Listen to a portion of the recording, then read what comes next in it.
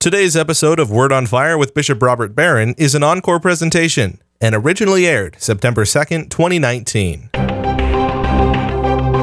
Welcome back to the Word on Fire show. I'm Brandon Vaught, the host and the content director here at Word on Fire, and joining us fresh off of his retreat with all the other priests of the Archdiocese of Los Angeles is Bishop Robert Barron. Bishop Barron, welcome. Hey, Brandon. Always good to hear from you. Always good to see you. You too. Now tell us, you just got together with some 400 priests from around the Archdiocese. What was the atmosphere like? What did you guys do? Good. We were in Palm Desert, which is about 130 miles east of LA, but a place that could accommodate all of us. And it was a chance to kind of renew our priesthood in the wake of the scandals and to talk through this period. And the focus really was on that, was how do we move forward and how do we renew our sense of what our priesthood is about. So we heard some talks. We had liturgies, of course. We had Blessed Sacrament adoration. We had confession. But we also had a lot of time in these table conversations, talking among ourselves.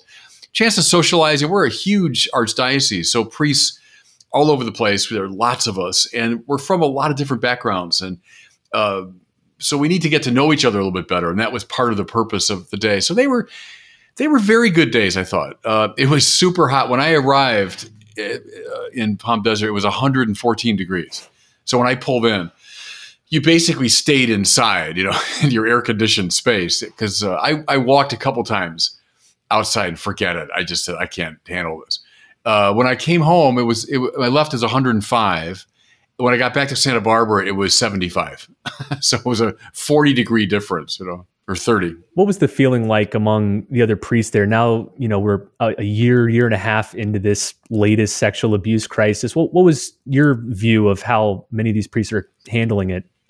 It was good. And I'd say this, I mentioned this to Archbishop Gomez. Our original plan was to go last year, but the McCarrick thing broke right around this time, remember, last year. And so we made the decision, let's postpone it.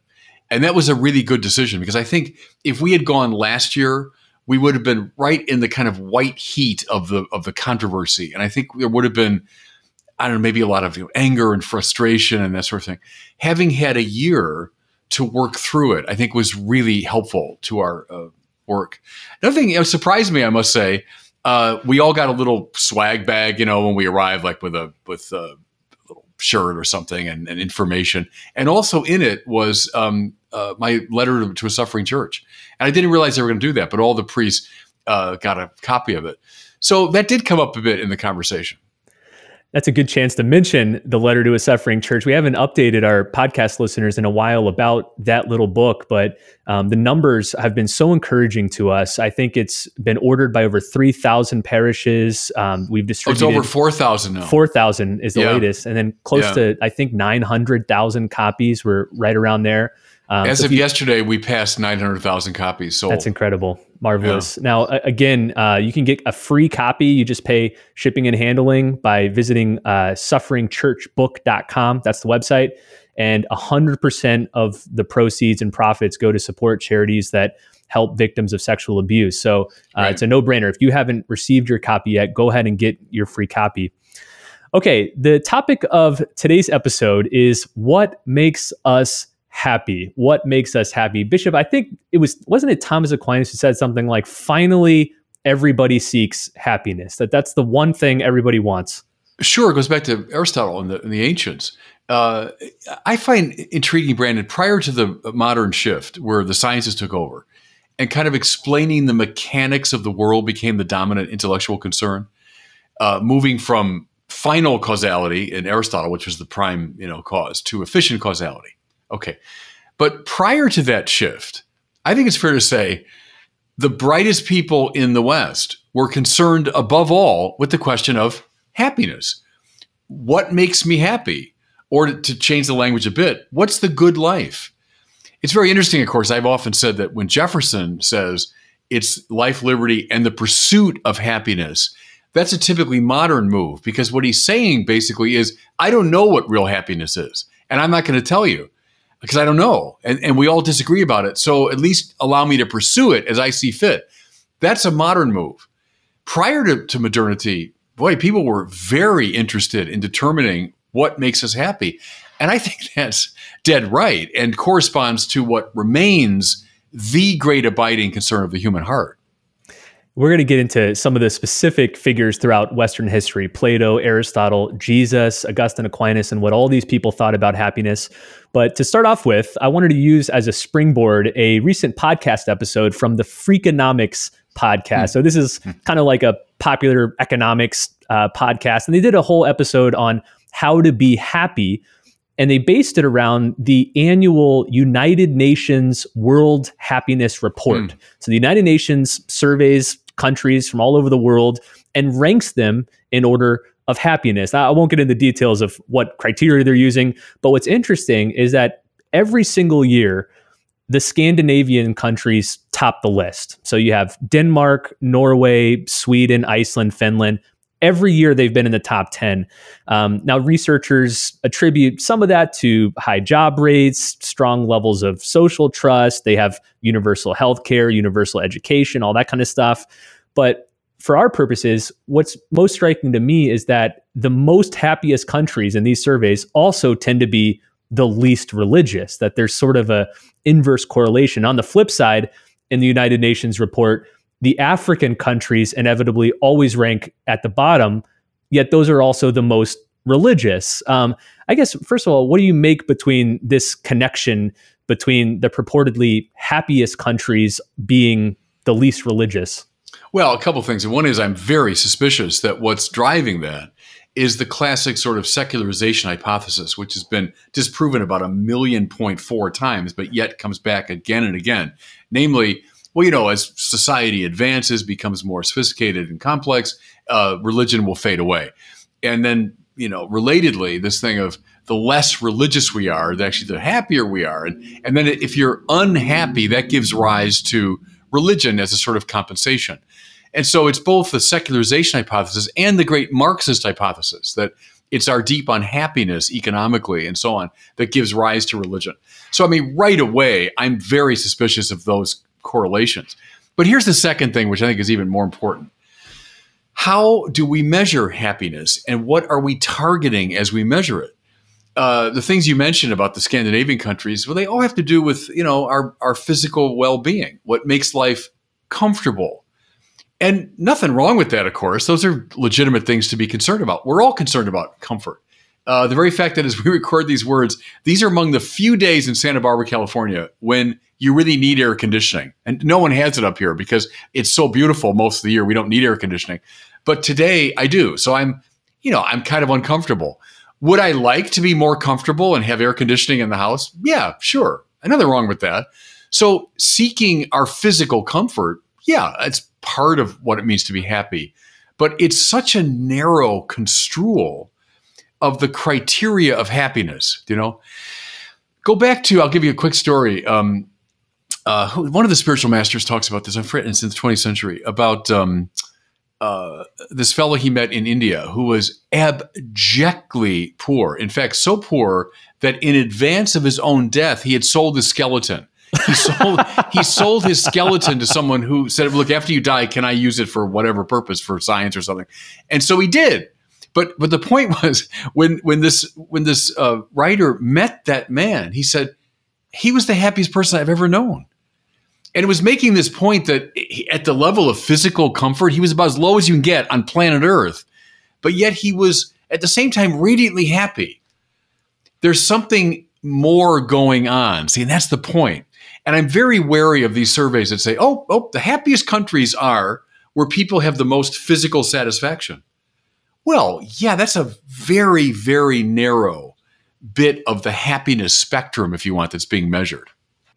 All right. Well, if the United Nations survey gets happiness wrong, or maybe is misguided about happiness, let's look at how many people over the last several centuries have defined happiness. Let's start by going all the way back to the ancients, to Plato and Aristotle. How would these great philosophers have understood happiness? Well, Plato is a very interesting case. We've all read The Republic, in Philosophy 101. And the great argument there is that happiness, for want of a better term, would come, Plato would say, from a kind of interior justice. What I mean is a balance of the basic elements that make up the soul. So remember, he he looks at it in a very broad political manner first, and looks at the three classes of society, like the workers, and then there's the military class, there's the ruling class. And when those three classes are in proper harmonic relationship, each doing its proper task in the right harmony, something like justice obtains in the city. So he says, now let's telescope it down to the individual. When the three elements of the soul or of the person, the more material and sensual desires, the spirited element and the intellectual element, when they all come together in their right harmony, something like happiness emerges. You might say what we just were complaining about is a reduction of happiness to the satisfaction of the working class, the satisfaction of the lowest element within the self, the sensual desires. But see, for Plato, happiness in the fullest sense comes from opening up much wider horizons of one's life. Now, take a quick look at Aristotle. Aristotle, of course, is very concerned about happiness. He makes it the central focus of his Nicomachean Ethics. And this has a big impact on the West, including Thomas Aquinas. Eudaimonia is his Greek term. And it's interesting, daimon, demon, comes from that, but it means like a spirit. EU, right? Like euthanasia and so on. It means a happy spirit, or having a positive spirit within you. So what's eudaimonia? Aristotle considers various options, but then he says, finally, eudaimonia is the activity of one's soul in accord with perfect virtue. Because he says, look, what makes human beings happy, qua human beings, has to be a function of something that's unique to us. So if we say, well, look, monkeys and lions and tigers also seek sensual satisfaction, right? They seek food and drink and sex and comfort and protection. Well, if that's all I'm seeking, I'm at the level of an animal, right? So, says Aristotle, what's distinctive to us, namely intellection and mind. So our happiness should be coordinated to that. Hence, activity of the soul, the higher faculty, but now what kind of activity? In accord with perfect virtue, avoiding the extremes on both sides, walking the middle path of virtue. So that's Aristotle. Now, he also knows, and this is important, that he knows physical well-being, comfort, has something to do with happiness. That's why he says you can't really say someone's happy till he's dead. See, the point was, hey, I've got physical comfort taken care of. I'm a virtuous person. I'm well liked in my society. But tomorrow, a terrible disease could befall me. Tomorrow, I could lose all my money. Tomorrow, I could be caught up in a terrible war. So I can't really pronounce someone happy till he's dead. I can say that was a happy man, right? But Aristotle, what I like about him is he does name the soul level is where we should look for eudaimonia, but also acknowledges the other dimensions too. Let's move from Greece to ancient Israel. Before the time of Christ, how would the Jewish people have understood happiness? I'd say following God's law. They would say God's given us the law, this path to walk, and the path is governed by God's will. I'd say a surrender to the divine will makes you happy. And the biblical Jews knew all about the sufferings of life. I mean, they knew that. They also read the Psalms. I mean, they knew about having a full table and have plenty of wine to drink, and your children gathered around you, and all that physical well-being. But I'd say finally they would have said, following Torah. The man who follows Torah is a happy man. So then Jesus comes on the scene, and Jesus speaks about happiness all over the place. Happy are you who are poor. Happy are you when you're persecuted. What new insights does Jesus bring into happiness? How does he define happiness? Well, you're right in putting your finger on the Beatitudes, and beatitudo in Latin means happiness. That's our word. Makarios is the Greek that's used there. Happy, blessed, lucky. Some have even said how lucky you are. Now, what's different about Jesus? Think of this line also from the sermon. Seek ye first the kingdom of God and his righteousness, and the rest will be given unto you. What makes you happy is seeking, above all, God's will for you, which is righteousness, which is right order. Once you've found that, Jesus is implying, the other dimensions of your life will tend to fall into right harmony and order around it. Go back to the Beatitudes. Blessed are those who hunger and thirst for righteousness. And there's that same idea. Seek ye first the kingdom of God and his righteousness. So should I be seeking first food and drink and sex and shelter and comfort? No. Seek first the kingdom of God. Should I seek first even like intellectual attainment? No, that's fine. But seek first the kingdom of God. And then the rest will be given unto you. Your life will now find its proper harmony and order around that center. I've been kind of hinting at this with these various figures. Let me say it explicitly now. I've always loved the distinction. It's in Pascal, and then Kierkegaard really mirrors or mimics Pascal. Pascal talks about body, mind, and heart as three dimensions. Think of them as concentric circles, maybe body in the middle, and then surrounded by mind, which is surrounded by heart. What does he mean? Body would be that whole range of sensual desires that we have, right? To keep the body comfortable and well-fed and protected and joy and pleasured, right? Good. Nothing wrong with that. We're embodied creatures. But how sad, Pascal says, when someone gets stuck at that level. That's all I ever seek. Now, I could do it in a smart way and a more mature way, but I'm still at the level of a baby. Think of a little baby. That's all the baby wants, is sensual satisfaction. That's all baby wants. I could become a very, very, very smart, sophisticated baby. You know what I'm saying? If my whole life is still a quest for comfort, pleasure, food, drink, sex, protection, right? Now, what happens, Pascal says, in a mature person is you move beyond the mere concern for the body to the level of the mind. Now, what's that? Think of now all the wonderful range of intellectual and more spiritual goods. When you begin to read for the first time and these worlds open up to you, the glory of philosophy and physics and science and mathematics and everything else, right? The more refined pleasures of the mind. I think maybe even on this show, I've told that story. I've always loved it, of this little group of Dominicans arriving at Paris, and Thomas Aquinas is in that group. And they come to a rise just before they enter the city of Paris, and they see displayed the skyline of medieval Paris, which, by the way, I'd love to see. And when I get to heaven, I'll ask God, show me what medieval Paris looked like, But one of the young friars says, "Oh, what wouldn't you give to have all of this?" And Aquinas said, "I'd give it all for Chrysostom's commentary on Matthew." And so that shows you someone who's moved beyond the merely physical, right? Because like Paris and all its splendor, okay, that would mean physical comfort at various levels, right? But Aquinas can say, no, I'd give all that. I'd eschew all of that for the intellectual delight of this long lost manuscript. Okay, so body, now mind, but now go next step, Pascal, heart.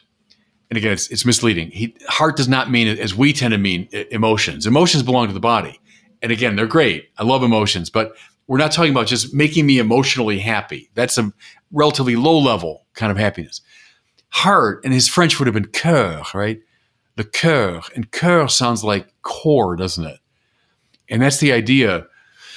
The heart would be that very deepest, most powerful and abiding dimension of my life that connects me to God and the things of God. And I'm shifting metaphors a bit. I'm doing body, mind, heart, but you could do it going down, deeper, right? Body is relatively surface concern. The mind is deeper, but then the deepest of all is le cœur, the core, the heart, right? The deepest happiness is the happiness that addresses the heart. Now, go back to Jesus. Seek ye first the kingdom of God and his righteousness. Seek first what makes le cœur happy. And the rest will be given unto you. You'll find that your intellectual passions and your bodily passions find their proper place once you've found le cœur. That's why, I've spoken often of those 3 paths of holiness. The first one being find the center. That's what I'm talking about. Find le cœur. Merton's thing, where the point in me where I'm here and now being created by God. That's le cœur, le point vierge, as Merton calls it, right? The virginal point. That's that great tradition. And it's Pascal, but it goes right back to the Lord Jesus himself. And true happiness, and I know every single person listening or watching, we all have that in common. We all want that, right? That's the deepest and most abiding answer. I'm not eschewing the bodily or the intellectual, the cultural. Those are all important. But seek ye first the kingdom of God, your relationship to the Lord God. And then you will find true happiness that radiates out through all the different dimensions of your life.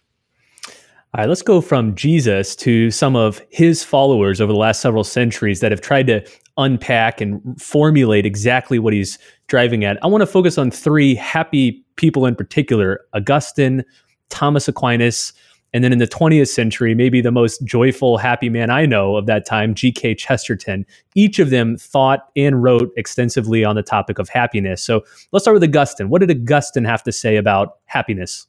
Well, keep in mind, first of all, I mentioned Pascal and Kierkegaard, both of whom are deeply indebted to Augustine of Hippo. Augustine, in many ways, the mastermind of our great tradition, right? What do you find? See, I recommend it to any seeker. Especially get Maria Balding's translation of the Confessions, which makes it read like a novel, I think. Here's a story of this young guy, accomplished and educated and refined. And what's he seeking? He's seeking happiness, what we all seek. How did he seek it first? Well, the way most of us do, through sensual pleasure. Look at the young Augustine, right? As he says so beautifully in the opening books of the Confessions, that he sought joy in all the beautiful things that God has made, and he meant the sensual world. He also meant the sensual pleasure of sexuality and everything else. He was like a lot of people today who are seeking happiness in the sensual world. Then he became more refined and began to seek happiness through intellectual pursuits. Once he was introduced to Cicero, and then the philosophical tradition. Then he's drawn into the Manichees, and he goes down all kinds of intellectual paths seeking happiness until finally he comes. That's the whole trajectory of the Confessions. He comes to Milan and St. Ambrose, and through the prayers of his mother, he comes to the Catholic faith and concludes what? Only in God, right, is my soul at rest. Lord, you've made us for yourself, and therefore our heart, mind you, the cœur, right? He would have said core in his Latin. The core is restless till it rests in thee. So the core of you is seeking God ultimately. And it looks for love in all the wrong places, as the song says, right? I'm seeking it all over. But it's restless until it rests in God. So Augustine is the one behind Kierkegaard and Pascal. Any seeker, which means any person, I think resonates deeply with that story because most of us walk some version of it ourselves. Come to the same place that Augustine found. That's where happiness is. How about Thomas Aquinas? I know in his great masterwork, the Summa Theologia, he's got whole sections dedicated to the topic of happiness, dozens of articles in the second part of the Summa on it. What does Thomas Aquinas say about how to find happiness? Well, first an observation, to those who might be tempted to say the Catholic moral life, it's all about laws and prohibitions, right? Church says no all the time. Don't do this, don't do that. Thomas broaches the question of law in the Prima Secundae, the first part of the second part of the Summa, right? He broaches it for the first time, law, in question 90. That means he's asked 89 questions before he gets to the law. What are the first ones he asks? He asks, what's the nature of beatitudo? And see, everybody, thereupon hangs a very important tale. The Catholic moral life does not begin with the law and with prohibition, despite the popular characterization. It begins with clarity about happiness. Now, reread those questions. What you're going to get there is a scholastic academic version of the Confessions, because Thomas will say, let's see, does beatitudo consist in, sensual pleasure? And then he'll tell the reasons why that can't be true. Okay. Does it consist in wealth? Does it consist in power? Does it consist in honor? And the answer keeps coming back, no, no, no, no. Until finally he comes to, it can only consist in what corresponds to the deepest longing of the heart, namely the infinite God.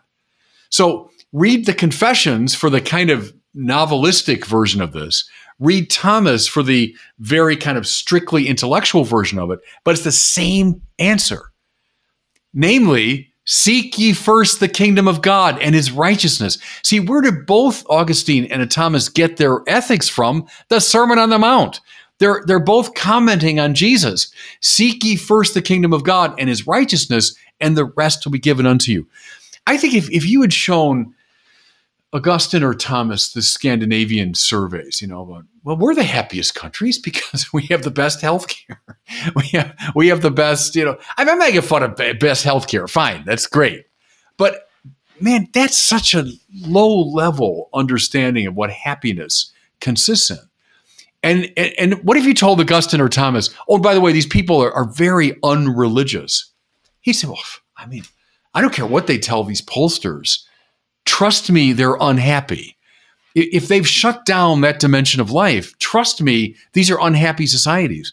No matter how happy they might be at the sensual level, they're not truly in possession of beatitudo, All right, we've looked at it from the novelistic perspective in Augustine, from the philosophical perspective in Aquinas. How about the personification of happiness in the figure of G.K. Chesterton? I know you've read a lot of Chesterton, so have I. How did Chesterton view happiness? Oh, gosh. I think you're right, Brandon, first of all, in saying what a beautiful icon of happiness Chesterton is.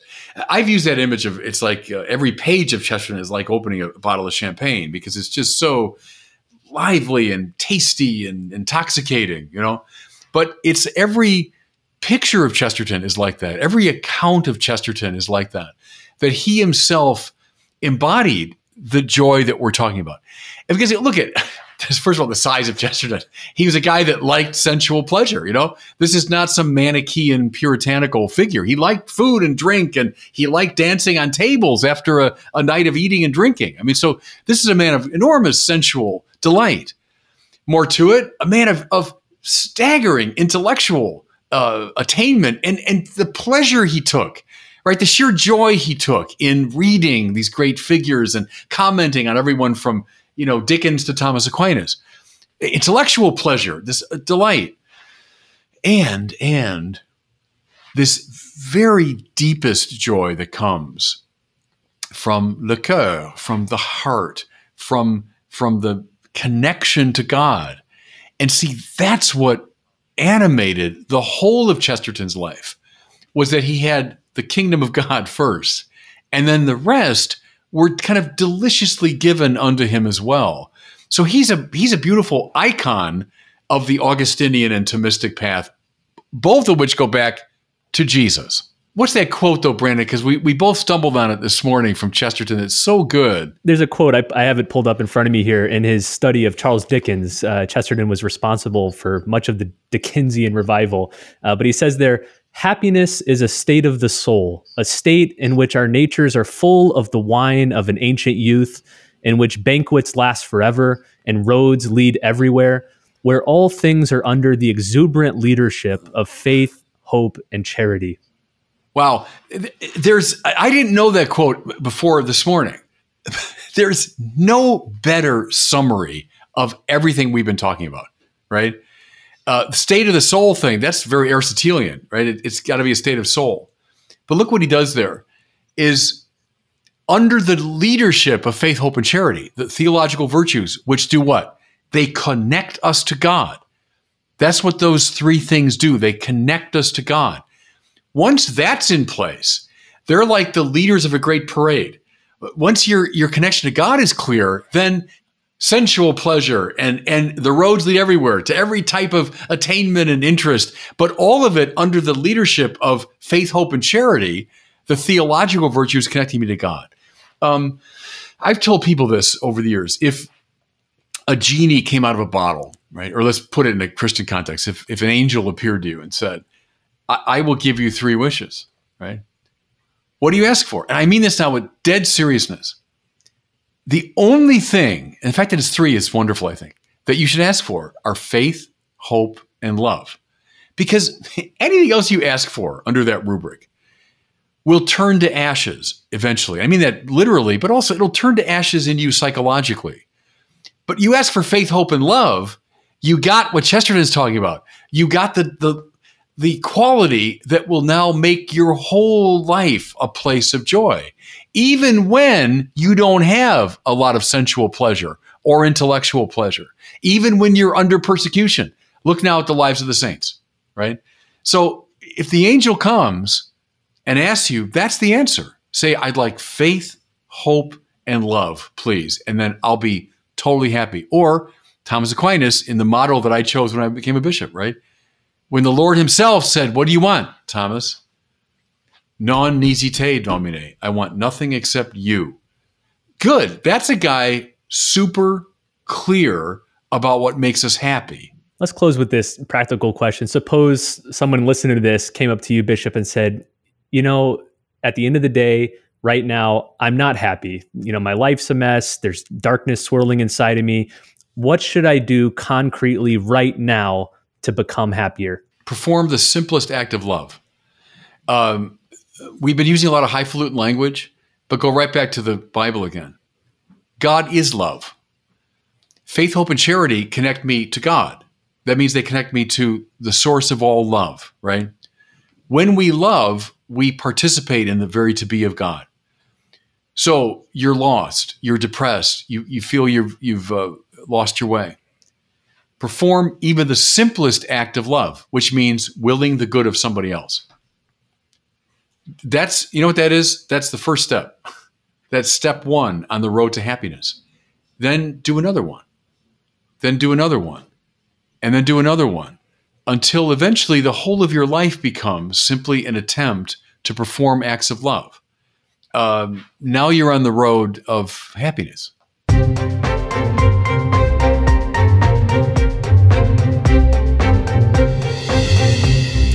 All right, it's time now for one of our questions from our listeners. Today we have a question from Radmila in Richmond, California, asking about why we see so much violence and competition in nature among God's creation. Here's the question.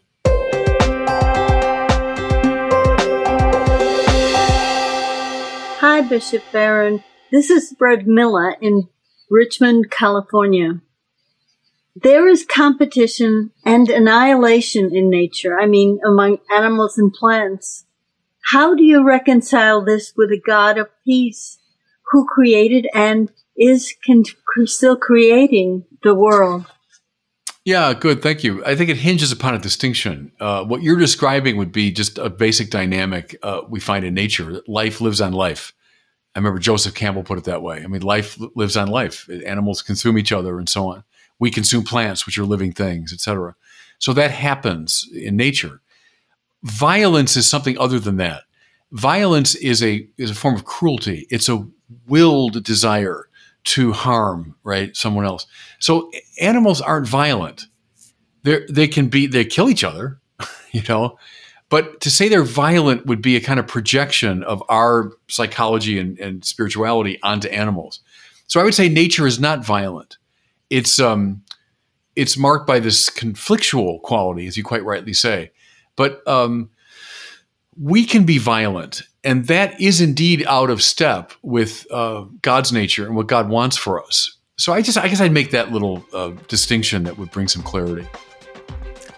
Well, as we wrap up this episode, if you're looking for another way to be happier, I invite you to check out the brand new Word on Fire Institute journal. It's titled Evangelization and Culture. It's a new publication we've just released. Bishop, do you want to say maybe a word about it? Oh, I love it. The first edition came out. It's beautiful to look at. Even the pages themselves, I think, are beautiful. The design is extraordinary. The content is great. A mixture of academic and spiritual and more pastoral. It's designed for our Word on Fire Institute members. So it's not so much like, just for the general public. It's for those who are willing to make this commitment to be part of the Word on Fire Institute. And the journal is providing guidance and inspiration, uplift, information to them. So that's a little plug. Join the Institute and you'll get this gorgeous journal, which should come out. It's 4 times a year, right, Brandon? Or 3 times? 4 times a year. 4 times. And I think it's in itself worth the price of admission. But it's for those who are willing to make a commitment to become evangelizers themselves. So you can learn more about it and see samples from the journal at the website wordonfireshow.com/journal. But as one who is subscribed to many magazines and periodical journals, I can say this is by far the most beautifully designed journal I've ever seen. And it doesn't compromise on intellectual substance either. It's smart and beautiful. So check it out, wordonfireshow.com/journal.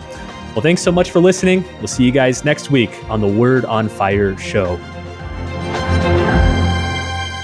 You've been listening to an encore presentation of Word on Fire with Bishop Robert Barron. Today's episode originally aired September 2nd, 2019.